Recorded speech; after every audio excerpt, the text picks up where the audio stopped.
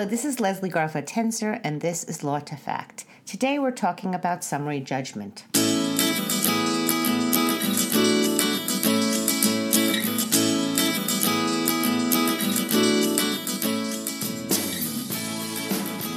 Today's episode's a viewer request. I was asked to create a podcast on summary judgment, and I went right to the expert, Ryan Williams of the Mitchell Hamline School of Law.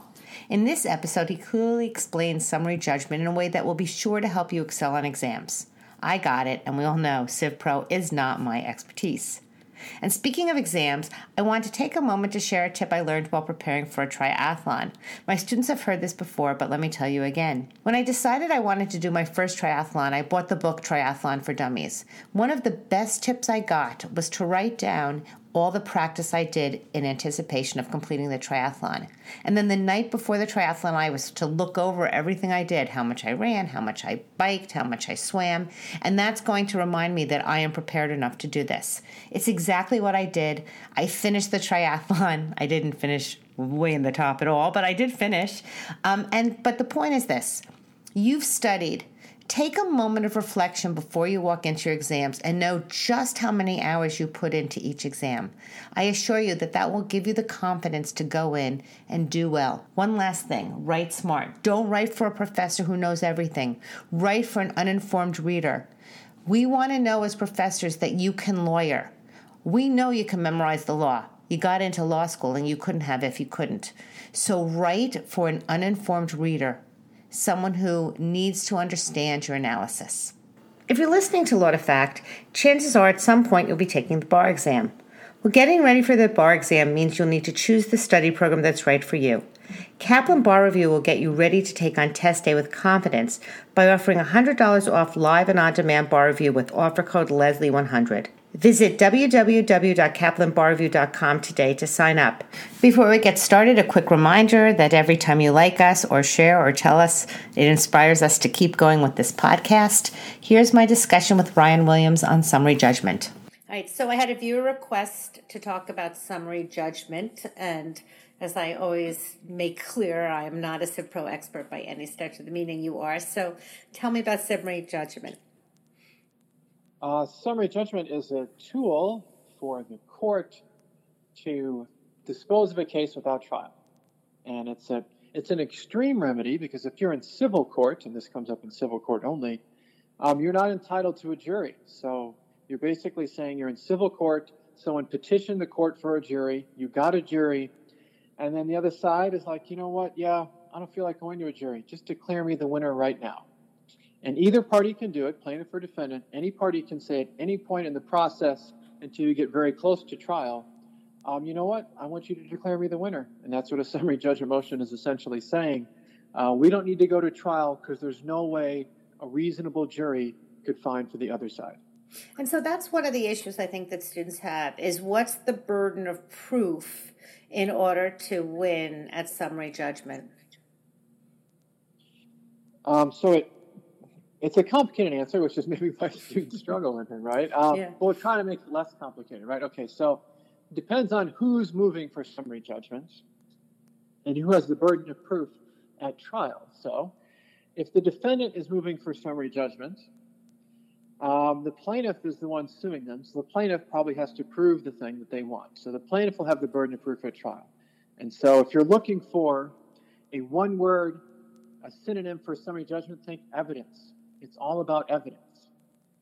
So if a defendant's moving for summary judgment on something the plaintiff wants to have happen, the defendant doesn't need evidence. They can just point to the plaintiff and say, look, you don't have evidence.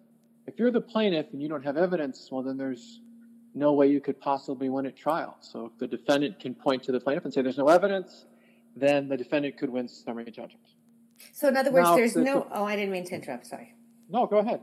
So it seems to me, in other words, basically what you're saying is it's not worth having the trial because even if you present whatever you have, it's not going to be enough evidence to win.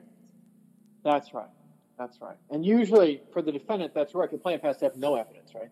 Mm-hmm. If the plaintiff has some evidence and the defendant has some evidence, then we're going to trial. Because if you have evidence on evidence, then that's what juries decide. They're just triers of fact. So if both sides have evidence, then we would say okay, there is a genuine issue of material fact. Mm-hmm. All that means is both sides have evidence. We have something to talk about at trial, so we're not going to decide it before trial. The judge, by fiat, we're going to actually go to trial and have a case. But let me ask you a silly question. When you say there's to be some evidence, what if it's like ridiculous evidence, like evidence that no one would ever believe? Well, that's tricky. If it's really ridiculous evidence, there's something called visible fiction, which is an exception, which is if you say, I didn't do it, and you put it under oath, I didn't do it. So you have a declaration, you have a legal affidavit under the penalty of perjury that you say you didn't punch the guy. Mm-hmm. And so that's evidence because you put it under oath. And the plaintiff says you did, and there's also in evidence a video recording of you punching him. So if it's something that rises to the level of visible fiction, then that's not going to count, right? Mm-hmm. And so the plaintiff there still could get summary judgment if there's visible evidence of it happening. There was a case, I think, JB versus Alabama. I think that's the name of the case. Plaintiff sued the defendant for back child support. The defendant said, I'm not the father. I mean, yes, if I was the father, I would owe money, but I'm not the father. And the plaintiff had him take a DNA test, and it was a 99.99% chance he was a match. He was the father. And the defendant still said, I'm not the father, but the plaintiff was able to win summary judgment saying, no, you are the father. I have overwhelming evidence that you did it. There's no way a jury could find for the defendant. That's how it works on the plaintiff's side, too. So, like, defendant, you can point to the plaintiff, or you don't have enough evidence. Now, if the plaintiff is moving for summary judgment, though, they have to have such overwhelming evidence that there's no way they could lose. And JB versus Alabama, yeah, he had such overwhelming evidence. He is the father. Like, that's the DNA test. There's nothing. And if the defendant wants to say otherwise, it's probably going to be counted as visible fiction. The court probably won't accept that. Okay, great. Okay, so I interrupted you. What were you going to say next? No, just, do you remember? The different levels of burden of proof, right? And so Yeah. you look at who needs to prove the thing at trial. And if you need to prove the thing at trial, then you need to have some evidence, some chance of winning at trial. Mm-hmm. Otherwise, you might lose on summary judgment. Got it. And what about and if the legal... Okay. Go ahead. No, you go. Well, and the legal standard is, could a reasonable jury find for the other side? And if no reasonable jury could find for the other side, then yeah, you should declare me the winner right now. There's no chance they could win. So, but if there's a chance they could win, we have to go to trial. So, for example, car accident, plaintiff said, hey, the defendant ran through a red light. I'm going to put it under oath that he ran through a red light because I saw light and I think it was red. So that's evidence if the plaintiff puts it under oath. And the defendant has, let's say the defendant has 50 witnesses who say the light was green. And it's like, wow, 50 is a lot more than one. But and they've all put it under oath. Can we declare summary judgment for the defendant that the light was green? And the answer is no, because we don't weigh the evidence.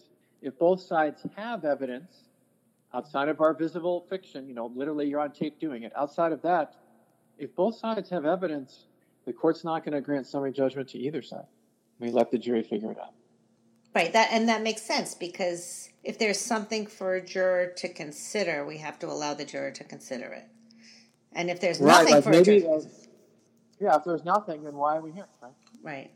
No, it's... And maybe those 50 witnesses who saw the light was green are all not credible when they take the stand.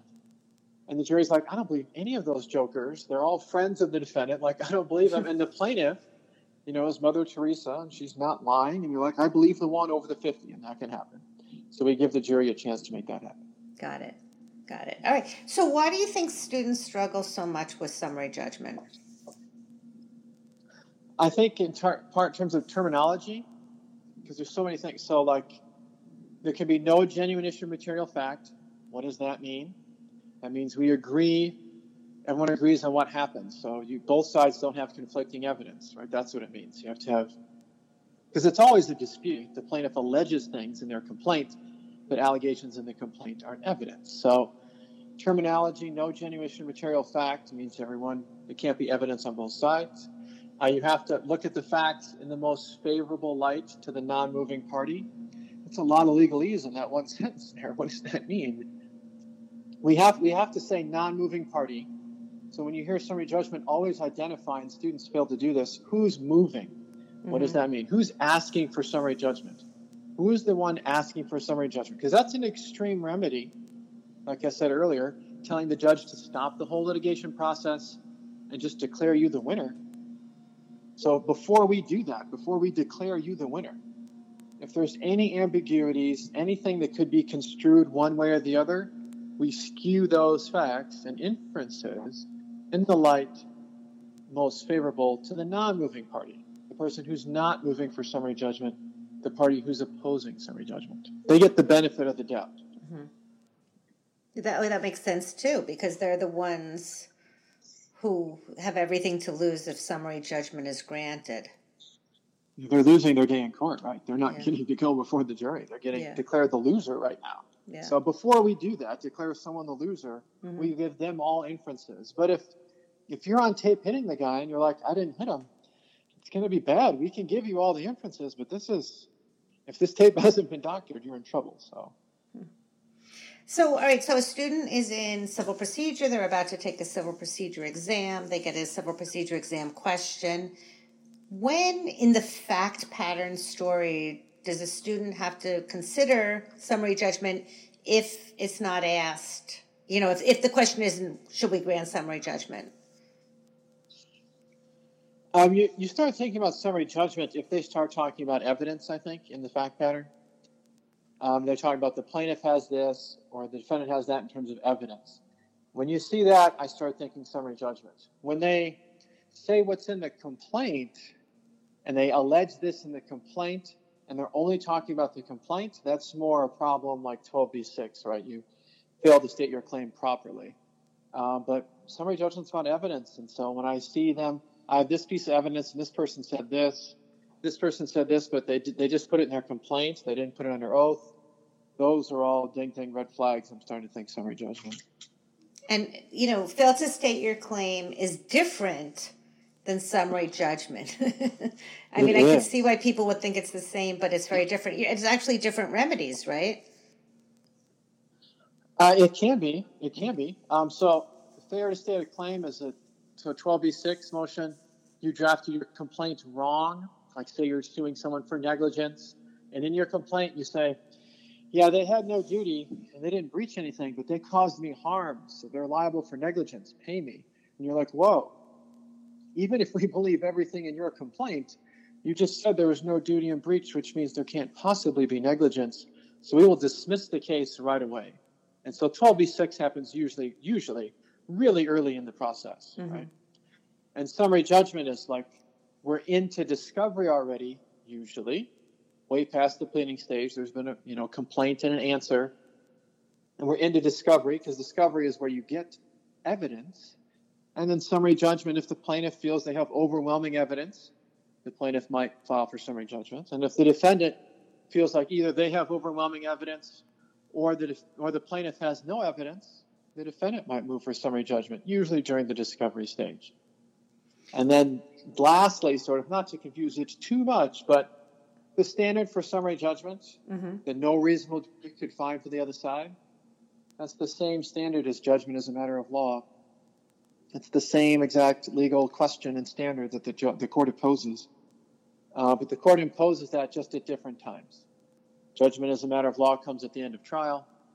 Summary judgment happens before trial to avoid trial. So they have different purposes, even though they're the same legal test. And the same kind of result, right? Because in both, at summary judgment, it means that you can't win. And at the end, it's just deciding who wins. Well, it's sort of both, though. It's the same legal result. You're right. Summary judgment does declare one side the winner. Either declares you can't win, so this person does. And judgment as a matter of law is the same thing. Judgment as a matter of law comes at the end of trial before the case is submitted to the jury. And so you're asking the court, look, don't even send it to the jury. There's no way that they could believe the other side. So just declare me the winner. So you're asking the same thing, just in a different point. Yeah, it's so funny because I went into this kind of anticipating fear, and you make it so clear. So as I understand it, it's basically a plaintiff brings a case, they have evidence, but the reality is that either the defendant thinks there's no evidence. The plaintiff thinks they have evidence, and I'm making kind of quotes in my hand, but really there is no evidence. So why should we waste a court's time? And Right. let's just grant summary judgment now, because it's the same result's going to happen at the end anyway. Right. Save everyone that has to. Got it. Great. That was easy. Anything you want to add?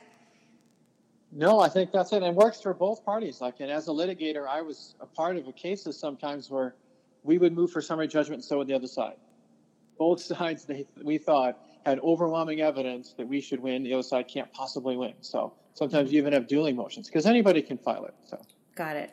And it's important to note that just to clarify, it's got to be that there's no evidence, because if you have dueling evidence, it's going to go to the jury. You can have dueling motions, you can't have dueling evidence, right? Right. Yeah. If both sides have evidence, then it's going to the jury. So it's either one side has it or not. If you're the defendant, though, you don't even need to have evidence, right? So if you're the plaintiff moving for summary judgment, you have to have overwhelming evidence to prove your case in your summary judgment motion, right? It's a 99.9% chance that he's the father, like the DNA matched, right? I'm going to win. Right. But as a defendant, you don't have to have any evidence to move for summary judgment. You can. It might help you, but you don't need it if you can show the plaintiff doesn't have any and he's the guy who needs them because he's the one asking for the thing. He's the plaintiff. He has the burden of proof at trial. Perfect. Got it. All right, great. Thank you so much. I really appreciate you taking the time to explain this. You're welcome. Thank you. And that's my discussion with Ryan Williams on summary judgment. Once again, a reminder that Kaplan Bar Review is offering you $100 off their live and on-demand bar review program. Just use Leslie100 as your code when you sign on at www.kaplanbarreview.com. So that's it for this week. Good luck as you study for finals. A reminder, we'll have 2 more podcasts, and then we'll take a break for the winter session break, and we will be back again in January. If you have topics that you want us to talk about next semester, please shoot us a note at lawtofact@gmail.com, or you can tweet us at lawtofact. Best of luck again on finals. Have a good day.